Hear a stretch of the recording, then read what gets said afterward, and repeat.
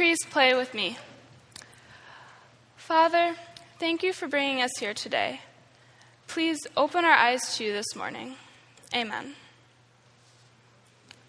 C.S. Lewis wrote, "Christ said it was difficult for the rich to enter the kingdom of heaven," referring, no doubt, to riches in the ordinary sense.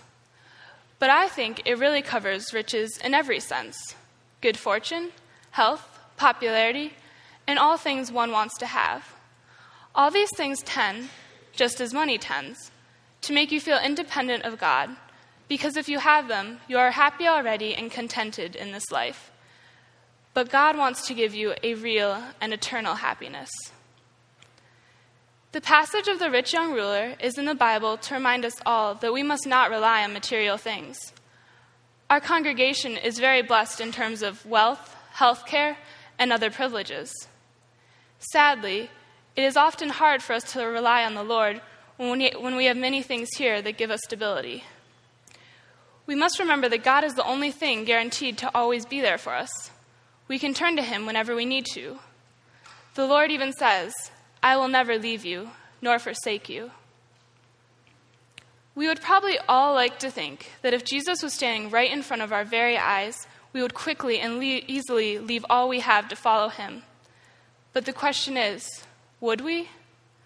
Are we so focused and reliant on worldly, fleeting stability that if we are face to face with Jesus Christ, we would turn away from eternal life with him in heaven?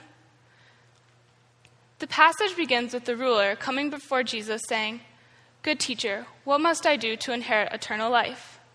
Jesus says, "You know the commandments. You shall not commit adultery. You shall not murder. You shall not steal. You shall not bear false witnesses. Honor your father and mother." When the ruler heard this, he said, I have kept all of these since birth." Jesus then said, "There is still one thing lacking. Sell all that you own and distribute the money to the poor, and you will have treasure in heaven. Then come, follow me." But when the ruler heard this, he became sad, for he was very rich.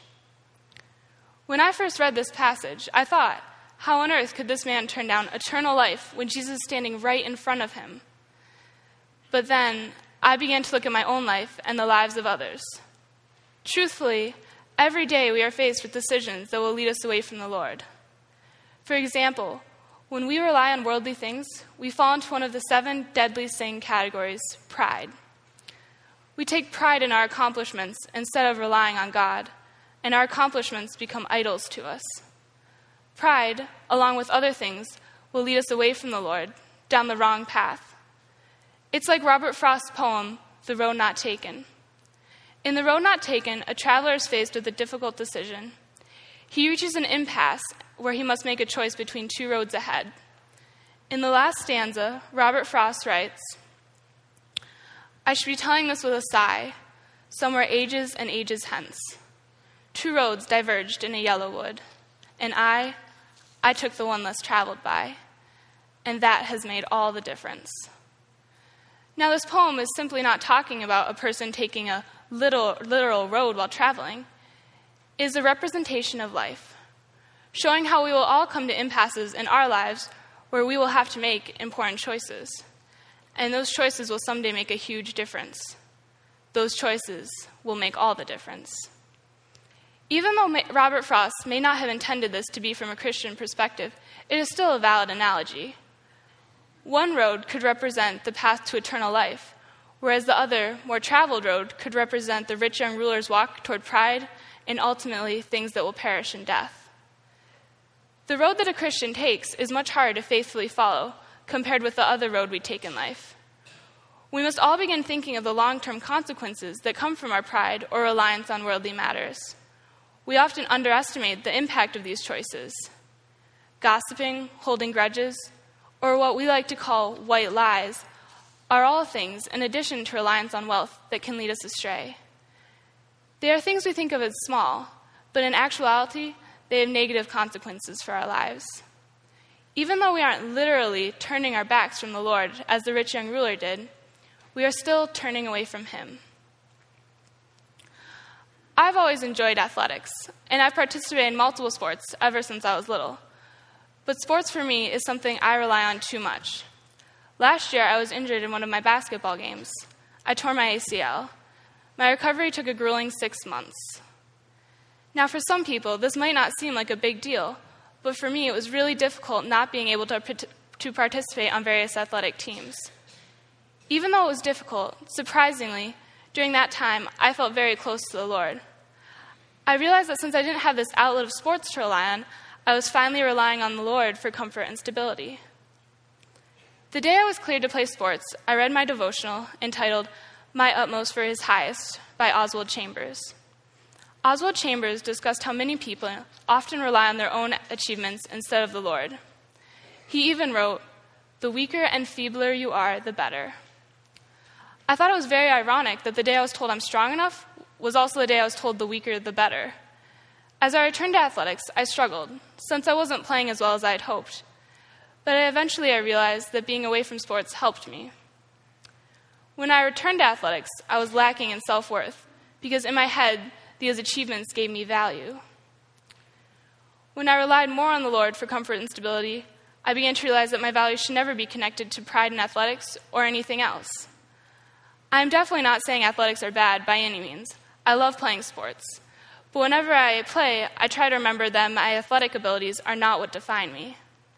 I try to remember that my value is found in the Lord, who will always love me. Sadly, the rich young ruler relied too much on his earthly riches. He thought they gave him worth, which meant if he gave up his wealth, he would also be giving up who he was as a person. For many of you, it might not be wealth or sports that you rely on. It might be your academic achievements, your accomplishments at work, your appearance, your musical talents, your creative or artistic abilities. The list goes on and on. Whatever it may be, if the Lord asked you to give up one thing, would you be able to do it? If he said, you're only lacking one thing, just stop depending on your work. Stop depending on your academics. Stop depending on your athletic ability. Stop depending on your popularity. Stop depending on your wealth. Would you be able to do it? The Lord doesn't want you to feel trapped or burdened by these worldly things. Jesus wasn't trying to catch the ruler and say, I knew you couldn't do it. I knew you couldn't give up this one thing. In Mark's account of the rich young ruler's story, he writes that Jesus looked at the man and loved him. Jesus was hoping beyond hope that the man would leave his riches to follow him. It was all about love. When I read this story, I instantly thought of the parable of the wise man who built his house upon the rocks. That parable shows us how the solid rock foundation of the Lord will remain strong, but any other foundation will eventually become unstable and falter in the end. Jesus offered the rich young ruler a solid foundation to rely on, and he is offering each one of us that same solid foundation. As I think about Jesus telling the rich young ruler to give away all his wealth, I wonder, does Jesus expect all of us to do that? Or is it okay for Christians to be wealthy? There are many opinions that differ dramatically when it comes to what the Lord expects from us, or what we should be expecting from the Lord. Some opinions are so different that you could say they're on opposite sides of the spectrum. First, there are the radical, give all you have to the poor sermons of Shane Claiborne. Then there are well-known preachers such as Robert Schuller, who wholeheartedly preach health and wealth sermons. For those of you who do not know Shane Claiborne, he likes to call himself an ordinary radical. He is founder of the Simple Way community in Philadelphia. He serves and lives among the needy and suffering in the city. He has also been on countless missions trips to places like Australia, Afghanistan, Iraq, and India, nearly every continent. In Shane's book, The Irresistible Revolution, he discusses the rich young ruler's story and writes, Jesus doesn't run after the man saying, hey, it's a journey, just give half, or start with 10%. He simply lets the man choose his wealth. Shane goes on to talk about how many churches have become seeker-sensitive in our modern-day cultures. Churches are beginning to compromise the cost of discipleship in order to produce a larger crowd at church.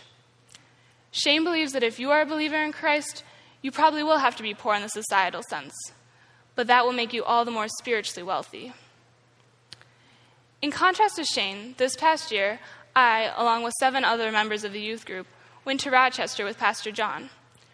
We were going to a youth gathering at one of the churches there, and none of us knew what to expect. There were 4 other youth groups with us, all from different parts of the city. The church had asked a guest speaker to come, and his sermon was interesting, but disturbing. That preacher is the head of a large church organization in Latin America, and his sermon was a health and wealth sermon. It caught me off guard because it was the first time I'd ever heard a health and wealth sermon. He was preaching to a congregation in one of the poorest parts of the city, so I could see how it would be a very attractive tactic. The main idea of his sermon was if you believe and you pray, God will provide. He used examples from his own life where God had given him blessings. First, he told the congregation that different people must be approached differently when it comes to prayer. For instance, he told us that when he taught his son to pray, he wanted to make sure his son truly cared about what he prayed for. He said, "I told my son to thank the Lord that he had many toys, and to pray for many more toys, because that is what children can relate to in prayer." I knew that example of his son was meant to amuse the congregation, if anything, but I still felt uneasy with it. Even if it was meant as a flippant example, it is not what I believe a child should be taught to value. After that, the pastor told us that he didn't have plans when he left the U.S. to go to Latin America, but when he prayed, God provided him with his great job, amazing wife, and wonderful children. He encouraged everyone there to pray, and then their financial needs, medical needs, and other privileges and necessities would be met. After the sermon, the 8 of us talked to Pastor John about what we thought, and none of us were crazy about it. We all agreed that Christians do not just acquire wealth because we are Christians. It was truly disturbing, since so many impressionable teens like us were at that service. I hope, as I'm sure my peers who went hope, that those teens from other churches were not drawn to the church simply because they thought they would soon prosper, receiving wealth and good health. So here is the final question. What is God asking of you? I think he is asking each of us for different things. Some of us may be poor and others wealthy, but whatever our economic status is, whatever talents and abilities we have, the most important thing is to not rely on what we have on earth. We must rely on the Lord. Remember, the rich young ruler went away sad because he was burdened, even trapped by earthly wealth. Jesus warns us, it is easier for a camel to go through the eye of a needle than for someone who is rich to enter the kingdom of heaven. Is Jesus saying to you, you're only lacking one thing? Therefore, I urge you, stop relying on things that are keeping you from relying on the Lord and his will for you. It may seem hard, but with God, all things are possible. Do not make the same mistake as the rich young ruler. And remember, where your treasure is, there your heart will be also. We are going to have a few moments of silence now, so we may each reflect on our own lives and see what God is asking of us. Pray that we may have strength to rely on him instead of other things. I invite you to come to the altar at this time if you like, and then I will close in a word of prayer.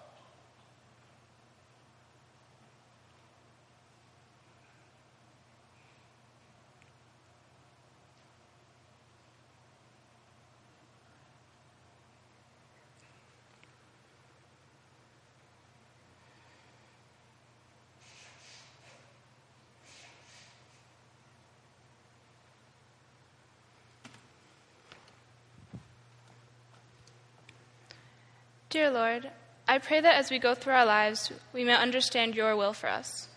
Too often, we as humans are caught up in other things and forget your plans. I pray that we will remember your love and that we will have strength to rely on you instead of other things. Thank you. In your name, amen.